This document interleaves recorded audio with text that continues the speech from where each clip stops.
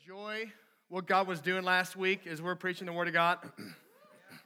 I just really, we sense we had a great sermon series as we started the year on margin. Anyone have a little bit more margin in your life? Making margin for what matters the most, right? So I've heard a lot of great testimonies and stories for what God is doing in your life there. And this last week, we started the sermon series More. Basically, we want more of God. As I've alluded to before, James 4:8 says this: draw near to God, and he will draw near to you. Now, of course, God is everywhere all the time, right? But the fact is that the God of the universe, who made the heavens and earth, can be moved by us. I mean, we can move God. We can move God's heart. We can move God into closer proximity with us. And how is that? It's us drawing near to him. As I said last week in the sermon, because the veil has been torn, our sin has been atoned for, there's nothing that separates us from God. Because of that, us having more of God is no longer up to God. It's up to us. We can have as much of God as we want. He's not holding back. John 3 says he gives us spirit without limit. And so we can have as much of God as we want. We taught that scripture last week as well, of Moses beholding God face to face. And in 2 Corinthians 3, we behold him face to face. It's an amazing thing. So we've been sensing, just as we've been praying, and we're praying in the preaching content this year, that God was just inviting our church into more of him. And I want to say, that's not a light thing. That's an awesome thing. God is inviting us in to know more. We believe that is something that God is doing corporately in our church. And that's why we wanted to kind of do this sermon series to actually lead all of us and all of you into more of God. So I believe this sermon series is going to stir a hunger for more of God in us. I've heard testimonies already of people actually experiencing God's presence in powerful, intangible ways that have been life impacting. Obviously, we had a great time worshiping God. We didn't plan on going longer, but just God was moving. We just stayed and worshiped last week. It was a blast. So looking forward as we go into this series. And if you have your Bibles, we're going to look at Exodus chapter 3 this week. Exodus chapter 3 this we've got some people walking down the aisles with Bibles. As you turn in there, I was recalling growing up as I was preparing this sermon. You know, I did a lot of things when I was younger that were a little dumb because I was trying to chase a little bit of the glory. You know what I mean? Anyone do some dumb things when you were younger? You look back and you're like, wow, what was I thinking? I was consistently trying to do things that were awesome, right? I was like, every day is going to be my best day, and I'm going to be awesome, and I'm going to live a life that's awesome, and I'm going to do things that are pushing the edge because I'm awesome, right? So, sometimes that included, thinking we were awesome, doing pranks like sitting in the bushes and just like throwing tennis balls. We got like hundreds of tennis balls. We sit in the bushes and throw them at people, and then the police would come and be like, oh, let's throw them at the police, and we'd run there. Or we'd let's put shopping carts in trees at night, and it would be like awesome, which if you were here a year ago, I shared that testimony. It did not end well, ended with like 10 police cars and the whole thing, but maybe another time I'll tell that story a little longer. Doing things I thought, oh, this is awesome, right? Pushing the edge. Or I thought like, man, when I grow up, I'm going to really focus because I'm going to be like the top pro athlete. Now, maybe some of y'all here, that's you. So bless you. We're behind you. For me, it's probably, it's a long shot. Just say that. But I was like, man, if I'm this, or I'd read, sports articles, I'd read even like just look at the Hollywood stuff and be like, man, if I can make it there, then I will have reached the pinnacle. If people know my name in their household, I will have then reached the pinnacle. Now, you may not have been into yourself as much as I was into myself, but we all have different ways that we've tried to seek out glory, right? Now, again, we all have different expressions in our personalities, and so I'm kind of like, I gotta be the best at everything, right? And, of course, it didn't always end well, and praise God, he changed my life. But listen, I believe there's something in that's right. You see, I believe we were made to experience glory. I believe we were made to experience glory. Maybe it's not through putting shopping carts in trees or throwing tennis balls at people or even law officers, or maybe not even by trying to be the coolest person that everyone knows your name, but we were made to experience glory. You know, we're made in the image of the living God. And I believe God not only made us a glorious creation, but ultimately, He is the God of glory. He is glorious, and He's made us to experience Him. He's made us to hunger and thirst to experience His power and to experience His goodness and to behold Him as Moses did, as we talked last week, and to behold Him, as 2 Corinthians 3 says, we behold Him face to face, being transformed into His image from glory to glory. That is what we are made for at our core. Beholding a glorious, powerful God, experiencing His glory, and being transformed into His glory day by day. That is an awesome, exciting journey. That is the pinnacle of what we're made for. It is what we will do for all of eternity. We're made for the living God and to behold His glory. You know, the early church, we reference Acts chapter 2 a lot. It kind of gives a snapshot of the early church and the way they lived, and that's kind of been just a biblical model for church for us, one of many. But Acts chapter 2, 42 to 47 says that the church was in awe. The church was in awe. It says this, and they devoted themselves to the apostles' teaching and the fellowship and the breaking of bread and prayers, and awe came upon every soul. And awe came upon every soul. The church was in awe of God. The church was in awe of God. I think there's a lot of things that we get excited about, whether it's sports or whether it's you name it. But so often we're lacking the awe of God. What would it look like to have an entire church in awe of God? An awe that came upon every soul. Well, I want to talk this morning as we journey into more of God, of something I believe is foundational into knowing God more deeply. And that is the awe and majesty of God. It's the awe and majesty of God. It is being a people that revere God in our hearts and His presence. I might even touch on the fear of the Lord. The fear of the Lord, I don't believe it's God's desire that we be absolutely terrorized, every time we enter His presence, although we all will stand before God in our lives and we do not know Jesus. He will hold us accountable for our sins, and we've all fallen short. So it's important, if you don't know Jesus, that you come to Him today and you experience His grace, because we do have a holy God. But it is also right that there's a sense that we tremble in God's presence. It is right that we revere God for who He is. Proverbs says this, the fear of the Lord is the beginning of wisdom.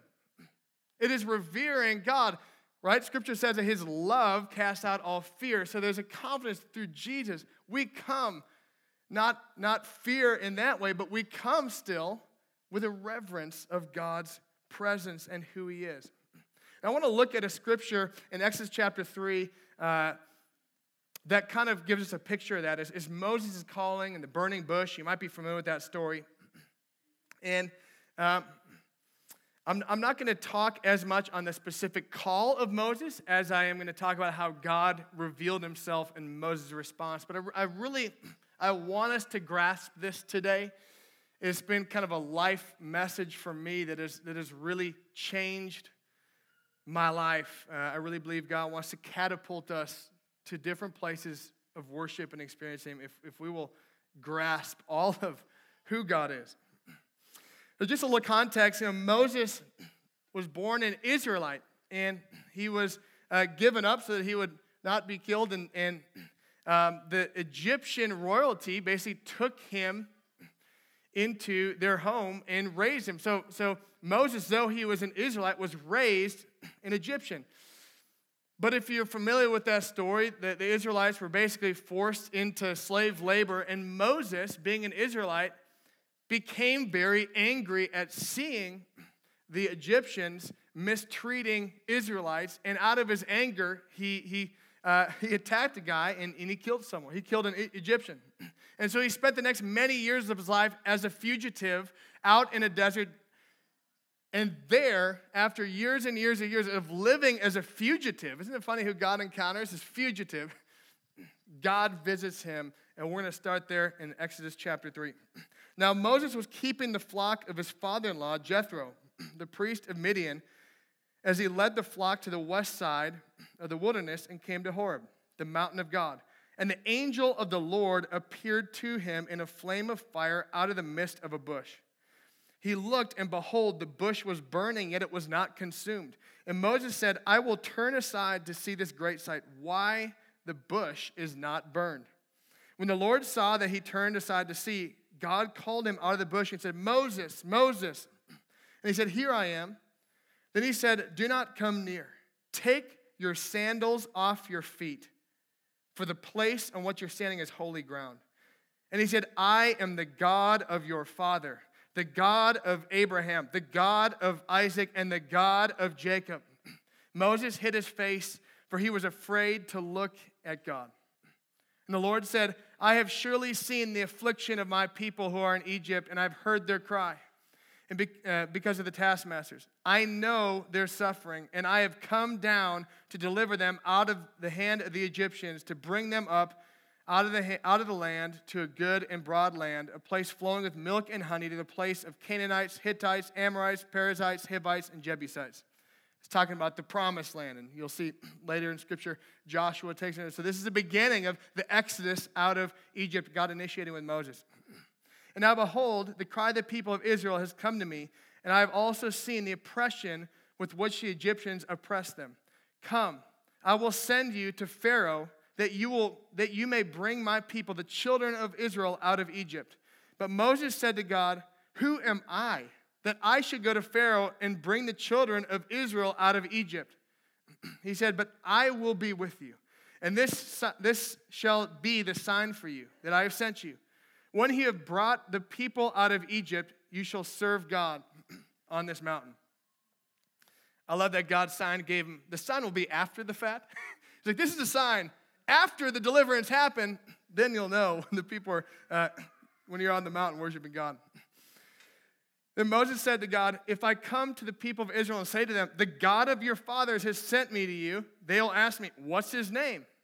What shall I say to them? And God said to Moses, I am who I am. And he said, say to this people, Israel, I am has sent me to you. God also said to Moses, say to the people of Israel, the Lord, the God of your fathers, the God of Abraham, the God of Isaac, and the God of Jacob has sent me to you. For this is my name forever, and thus I am to be remembered throughout all generations. You know, this encounter with God was the beginning of the Exodus of the people of Israel. This was obviously a turning point in Moses' life. This is foundational to the entire narrative of the Bible, and it's obviously foundational to Moses' life. And how did God come and reveal himself to Moses as he begins this awesome and mighty thing? He said, I am.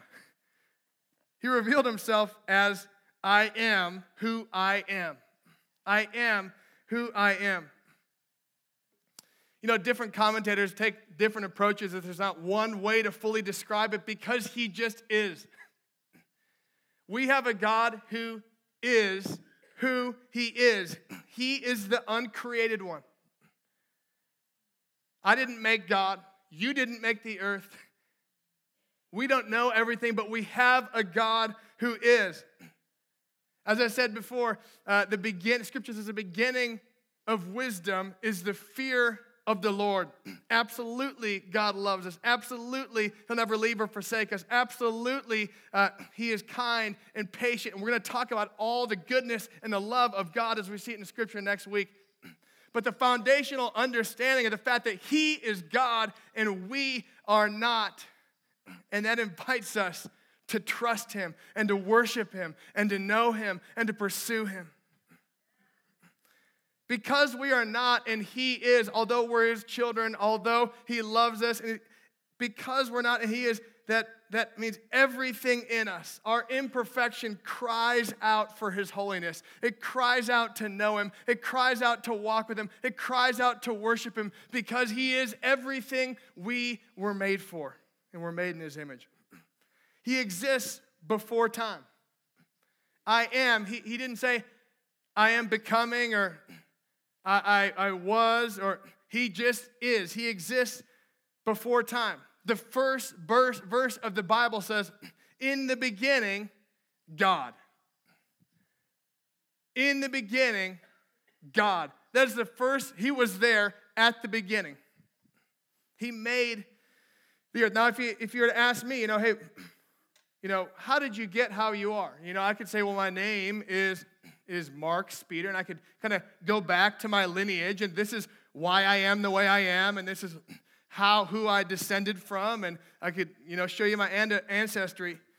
If you're to ask God, how did you get how you are? His response is, I am who I am. He is God. He is unlimited source of energy and wisdom. He doesn't have peaks and lows. He doesn't have highs and lows. He doesn't have bad days or good days. He is the same yesterday, today, and forever, Scripture says. He is unchanging. He is an unlimited source of wisdom and energy. He is God. He shaped the heavens and the earth. He formed them. He says, I am. And then you see Jesus coming and declaring as Jesus created the earth with God. He was at the beginning. You see him coming, and what does he reveal himself? He says, I am he.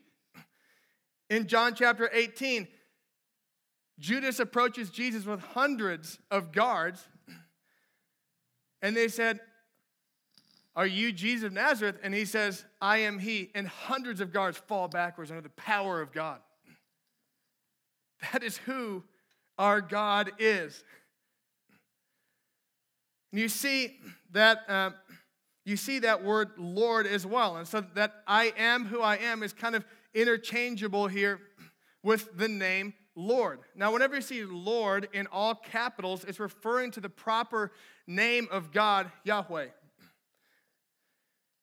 Now, that name is a proper name of God, and you see God's intentionality in displaying his name, and it's used throughout all the Old Testament. In fact, 3 times more. It's used 3 times more in the Old Testament than just the name God.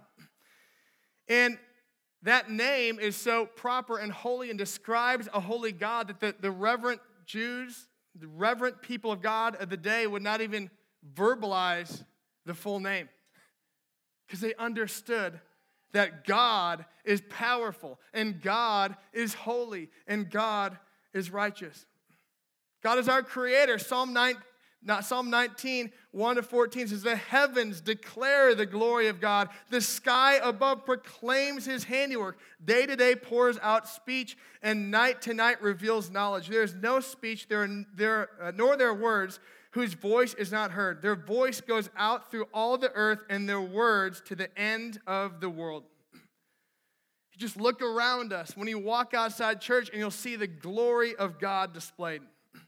Psalm 147, verse 4 and 5 says this, he determines the number of stars. He gives them all their names. Great is our Lord and abundant in power. His understanding is beyond measure. That says he determines the number of stars and he gives them their names. Now there's approximately 300 million stars in the Milky Way galaxy alone. And it's estimated there's 100 billion galaxies. So experts estimate the number of stars being around 70 billion trillion. Now, I didn't mix up my words and just put billion and trillion in there. Actually, no, there's actually a billion of trillion. And there's actually 70 billions of trillions of stars, and God gave them all their names. Now, it would take all of us an eternity, I think, to try and come up with names. And God counted them. He made them. And he named them. He has understanding without measure. Scripture says his thoughts are higher than our thoughts. You know, at times I think we start to think we get to fully know all of who God is. You know? And God does want us to study deeply and get revelation, but we create these little systems of understanding who God is. And every single theological system that man has ever created ultimately has little loopholes and things in it because he's God. So let's seek him. Let's get wisdom in Scripture. Let's get understanding. But ultimately, he is God. He is God. Isaiah 40 says the nations are a drop in the bucket. Isaiah 6, when he encounters God, and when Isaiah encounters God, it says angelic beings are saying, holy, holy, holy. And in Revelation, you see a similar scene. Revelation 4 says this, speaking of heaven, and the four living creatures, each of them with 6 wings, are full of eyes all around and within. And the fact that there's creatures that look like this means that God is big. I mean, I wouldn't have come up with creatures that look like this, but he's God. It's amazing. I mean, can you imagine this? And day and night, this is heaven. They never cease to say, holy, holy, holy is the Lord God Almighty who was and is to come. They never cease to say it. Can you imagine? I mean, that's heaven. They never cease. Holy, holy, holy is the Lord God Almighty. That word in the Old Testament, holy, means apartness, set apartness, separateness, and sacredness. In the New Testament, it means to be revered. It means to be worthy of veneration.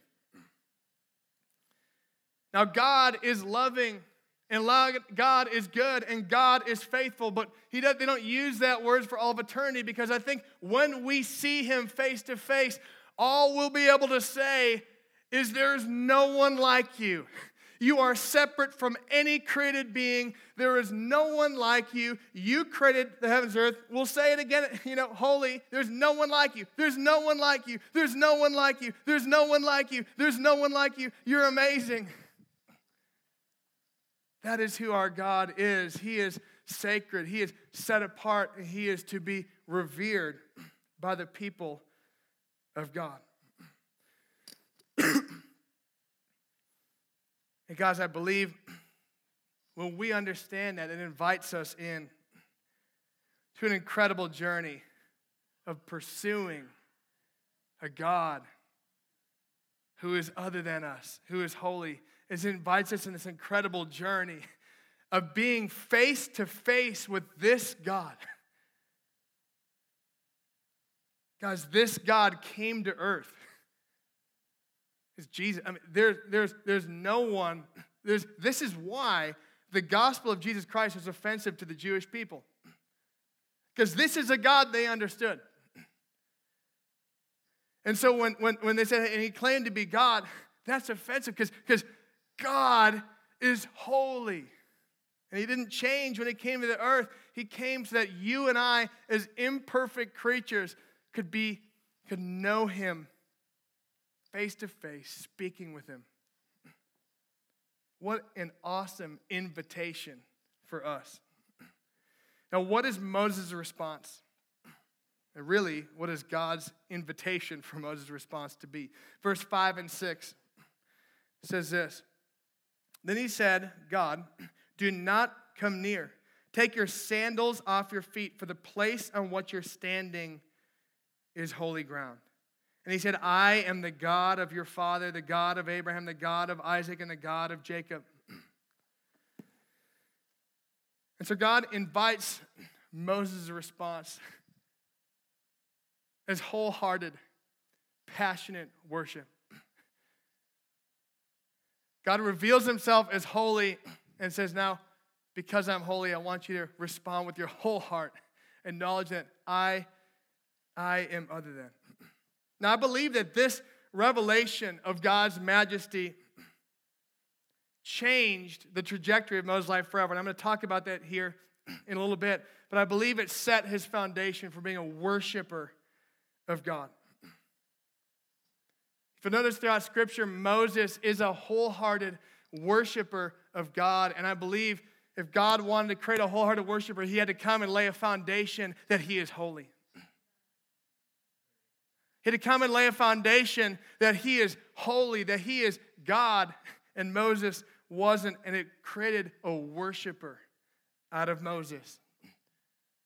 And what did he invite Moses to do? He said, take off your shoes because this place is holy. Now, a lot of us don't think of worship being like that. Right, how many of us would come to church and we're like, man, what a privilege. We get to worship today. This is a holy place. This is sacred. And by the grace of God, we can because we're holy by the blood of Jesus. Amen? Scripture says, approach the throne of grace with confidence. So we ought to come into this holy God's presence with confidence by faith. But how many of us worship like this? No, what we do so often as believers, I'm guilty of this myself, we're kind of like, we come into God's house and we're his guests and we kind of sit there. We're like, check out God's people. If I feel something, I'll worship, you know. I'm just going to kind of like sing a couple songs to God if I feel like it. Otherwise, I'm having a bad day. I'm just going to kind of sit. And it's kind of like, you know, we come to his house and he opens a door and we're kind of like, oh, it's you again, you know. It's you again, God, you know. I know you. I got you figured out. You know, arms crossed.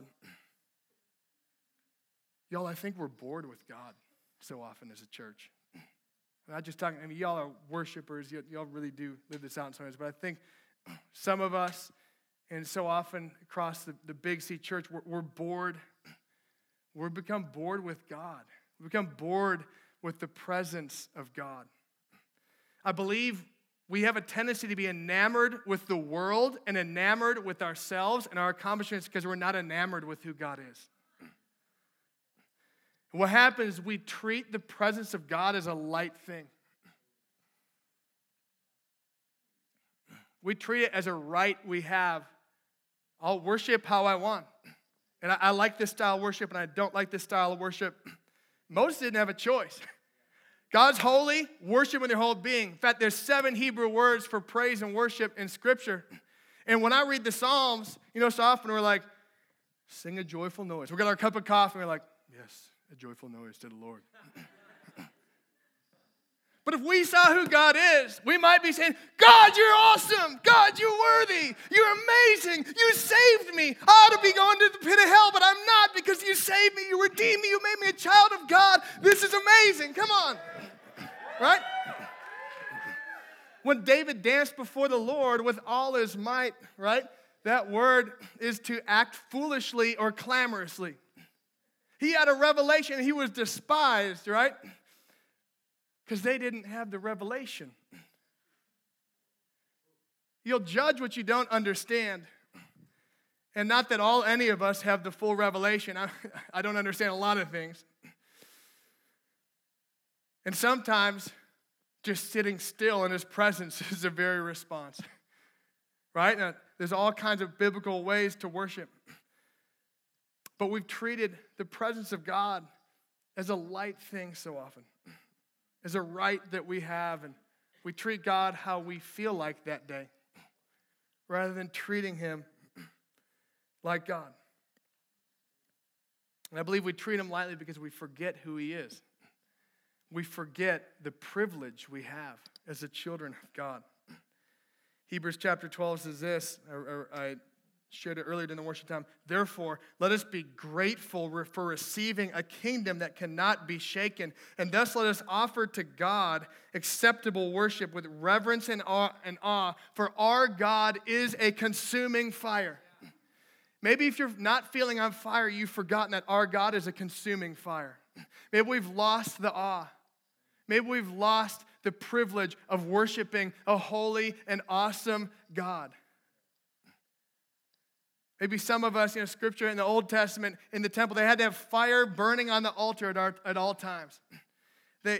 Some of us have lost our fire because we've forgotten who God is. But God promises incredible things to those that worship him with our whole hearts.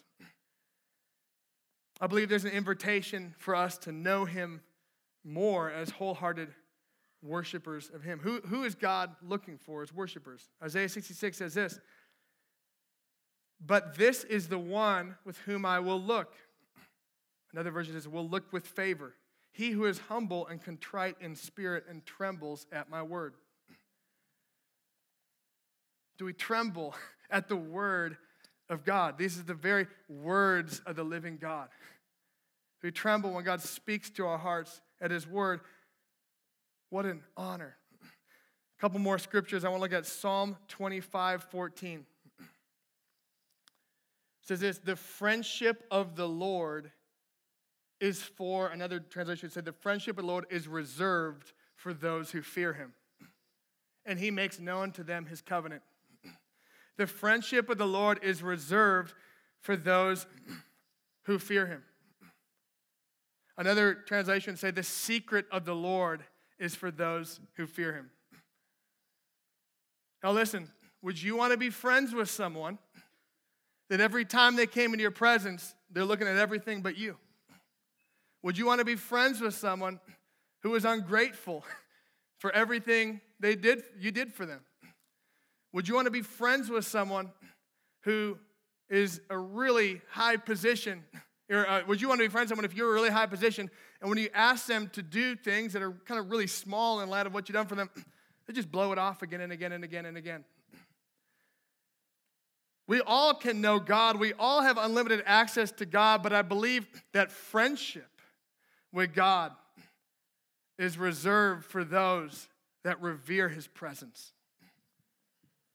Friendship is reserved for those, friendship with God, a deep, intimate, is reserved for those that tremble at his word and take it seriously. Not for those that are perfect, not for those that have it all together. We wouldn't need Jesus, but for those that take God's presence seriously, although imperfect at times, to take it seriously. We referred last week to Jesus saying, "I called you servants, but now I call you my friends." But the verse we overlook is the verse before that. And it says, "You are my friends if you do what I command." Now that didn't say, "I'll love you only if you do what I command." God loves us all. We all have access through Jesus to God. But there is a friendship, an intimate presence, a knowing of his presence, even a revealing of his secrets. And I don't tell secrets to everybody, but I will tell them to those that will steward them and those that really lean in. Right? If I'm going to listen in, what do? I bow my head. Right? Yeah, okay, I'm going to lean in. I'm going to make myself vulnerable. I'm going to bow in because I want to listen. God wants to tell secrets. God wants to reveal things. God wants friendship for those that revere his presence, those that revere who he is, that treat the opportunity to come and worship him like a gift. God is looking for hearts that are fully his. John Bevere, in his book called Fear of the Lord, kind of made this point. God really does reveal himself to those that press in the most. Reveals itself the most to those who press in the most. So Jesus ministered to thousands. But then 1 Corinthians 15:6 says he appeared to about 500 people. But then it was only 120 who waited and obeyed his word, who were in the upper room, that experienced the full blessing and encountering of him at Pentecost. There's a principle that we see throughout Scripture that, man, in the new covenant, God's presence is accessible. But God will give more of himself to those that want it. I've found in my life, the more awe of God I have, the more I want to pursue him. The more I want to step, God, if that is who you are, I want to just run into the unknownness of who you are. I want to run into the awesomeness of who you are. I won't get it, but I want to go into the glory cloud of your presence. That is awesome. We're made to be in awe. We're made, we look at trucks and we look at, that was awesome. We're made to come in his presence and say, this is awesome. God is awesome. There is no one like him. This is amazing. The more I'm in awe of him, the more I run to him, and the more I trust him. And the more I run to him, the more I experience him, and the more I know him. I remember being in Uganda years ago. I learned a lot of this principle through the church around the world. I've watched churches who had less knowledge than some of us, and that's not wrong, but they didn't have the medical opportunities, and those are all great too, but they had to just trust God. They didn't have much, and they had more time, and I remember being in Uganda, and I'll never forget this guy, Amos. I'm staying in this house with him, and he's a church planter guy, and we're planting churches together. I get up in the middle of the night to go to the bathroom, and it's like 2 a.m, and he is just worshiping in his room, just declaring God's presence, declaring his goodness, praying for people, just declaring who God is, praying. I just remember, and I was literally in tears remembering this story. I want to pray like that. I want to know God like that. This guy learned to walk in the way that God was all he had. God was what he relied on. He leaned into all who God was. I learned the fear of the Lord from people and often the church around the world. And as I watched what God was doing around the world, I realized that the God we see from Genesis to Revelation is alive and well. He is moving powerfully around the world, and I would hear stories of what God was doing and say, God, thank you that you're always with me, and I have you, and I want more of you. It's pressing in, drawing near to him, and that revelation that he is awesome invited me to more of him. And lastly, not only does this revelation of God's awe invite us into more of him, but I believe when we have more revelation, we experience more transformation. More revelation of God's awe, we experience his transformation. When God becomes great in our own lives, when God becomes great in our own hearts, we start to reflect God more. When I look at this story, I was studying Moses' life, just really studying it over the years. Moses was a stand-apart guy in Scripture. There's a lot of guys that became great and then fell and blew up their whole lives. There's a lot of guys that kind of came and went, but Moses had this thing of just the presence of God. He had this kind of like reverence for God. He lived with excellence. And he passed generational legacy down. He passed a generational blessing down. And he transferred well. And when you hear his instructions to Joshua, they were detailed. They were like, I want you to love God. I want you to lead the people. And I'm obviously paraphrasing. But he was detailed and all that because he understood that this was important because he knew God. I believe it was this revelation that set Moses up for the rest of his life. And I believe it is this revelation that if we will grasp more of, will transform our lives. Here's just a few ways. Number one, we will have a lot more joy in our worship. Because we will remember every time we come, and we don't, it's not our works that get us to his presence. It's not what we did, it's what he did. We get to worship a God unlike anyone else. As I said last week, people around the world would kill. They would give everything they have to be able to come to God freely and be unhindered. There's nothing like what we have in Jesus. I also believe it sets us, when we know and revere God's presence, we obey wholeheartedly. We obey his word wholeheartedly. Like I said before, Isaiah 66 says, God looks for those that tremble at his word. Then we know that God is awesome and God is powerful and he's talking to us. It puts an urgency in our heart that is freeing. It actually sets us free to know, and this God is powerful and he is good and he has my best in mind. Therefore, I want to pray, I want to obey quickly and wholeheartedly and all the way. When we know the awe of God, we get set free of the fear of man. How many know that you worship what you fear? What you are afraid of so often will become the point that dictates how we make our decisions. Now, I, have my own fears that I come to every once in a while, but I've got to take them back to God and let God be bigger than my fears so I can be clear-headed again. The fear of man, as one author put it, is caring more of what someone else thinks than what God thinks. And I love what she said. The next sentence is, that's bondage. Caring more of what someone else thinks about how you live your life and what you do, that's bondage. It's called the fear of man. When God becomes great in our hearts, we realize that the opinion of people is so silly. It is ridiculous. In my life, I've had to re-up this recently because that is something that I can be worried. What do people think? And man, it's been great. It's been great to get free of the fear of man. I've been telling more people about Jesus. People have been experiencing God. I've been more clear-headed because I'm not these little fears running around in my head. No, I'm more clear. I'm more free. And you know what? I can actually love people better than ever because I don't have to worry about what they think. I can just love them like God wants me to. And so often we're clutter-headed because we're afraid of everyone's opinions rather than God.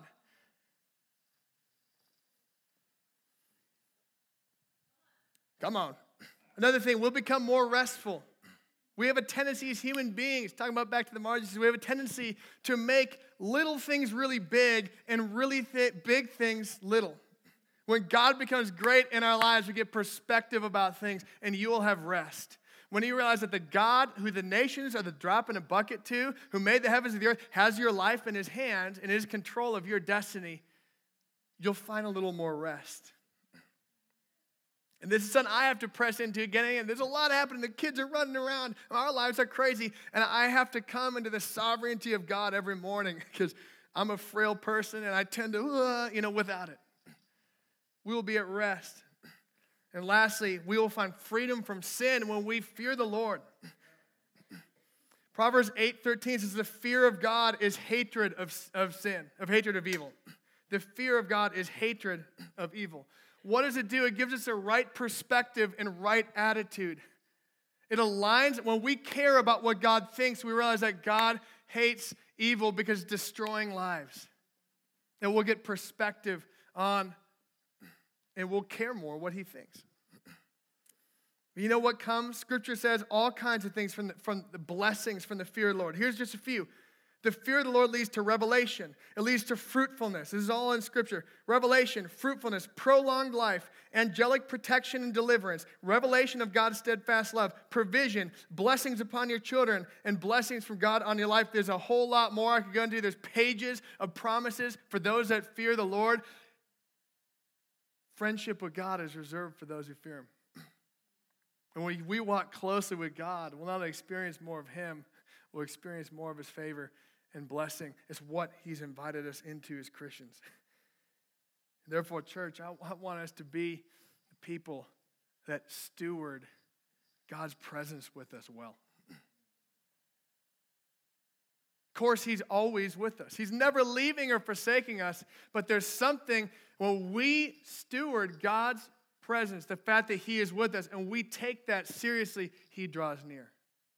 Now, I want us to envision a church that every time we worship, God is corporately drawing near because we're serious about our worship of him. I believe that is what God is doing in us. I believe God is inviting us as a church into more of him, and I believe a foundational revelation of that is taking his presence serious. And I know many of you guys do, and all of us have blips on the radar screen, including myself, like all the time. You know, I'm like, oh, I treated God very lightly in that situation, right? But I believe God is inviting us in to be a people that he draws near to corporately, in tangible ways even. And man, that's what, back to Acts chapter 2, the early church. Why were they in awe of God? Because God was moving deeply and corporately, because I believe they took his presence because they were drawing near to him. I believe that's what God wants to do in our midst. And as we go out into our city and into our workplaces, I want to invite us to be people that carry a revelation of a big, good, and powerful God. This world needs a good and powerful God, and I want to invite us to be people that lift up the name and the power of Jesus, so that all can come and see and hear. And the more you lift it up in your own life, the more will come out. People say, man, how did you lead so many people to Jesus when you worked at this place? I said, it wasn't so much focused on evangelism. I just was very aware of God's presence. And then God would just tell me things or lead me. Or I just had a burden because I was close to his heart. God's inviting us to be a people of his presence, who honor his presence. God wants to ignite the fire in our hearts.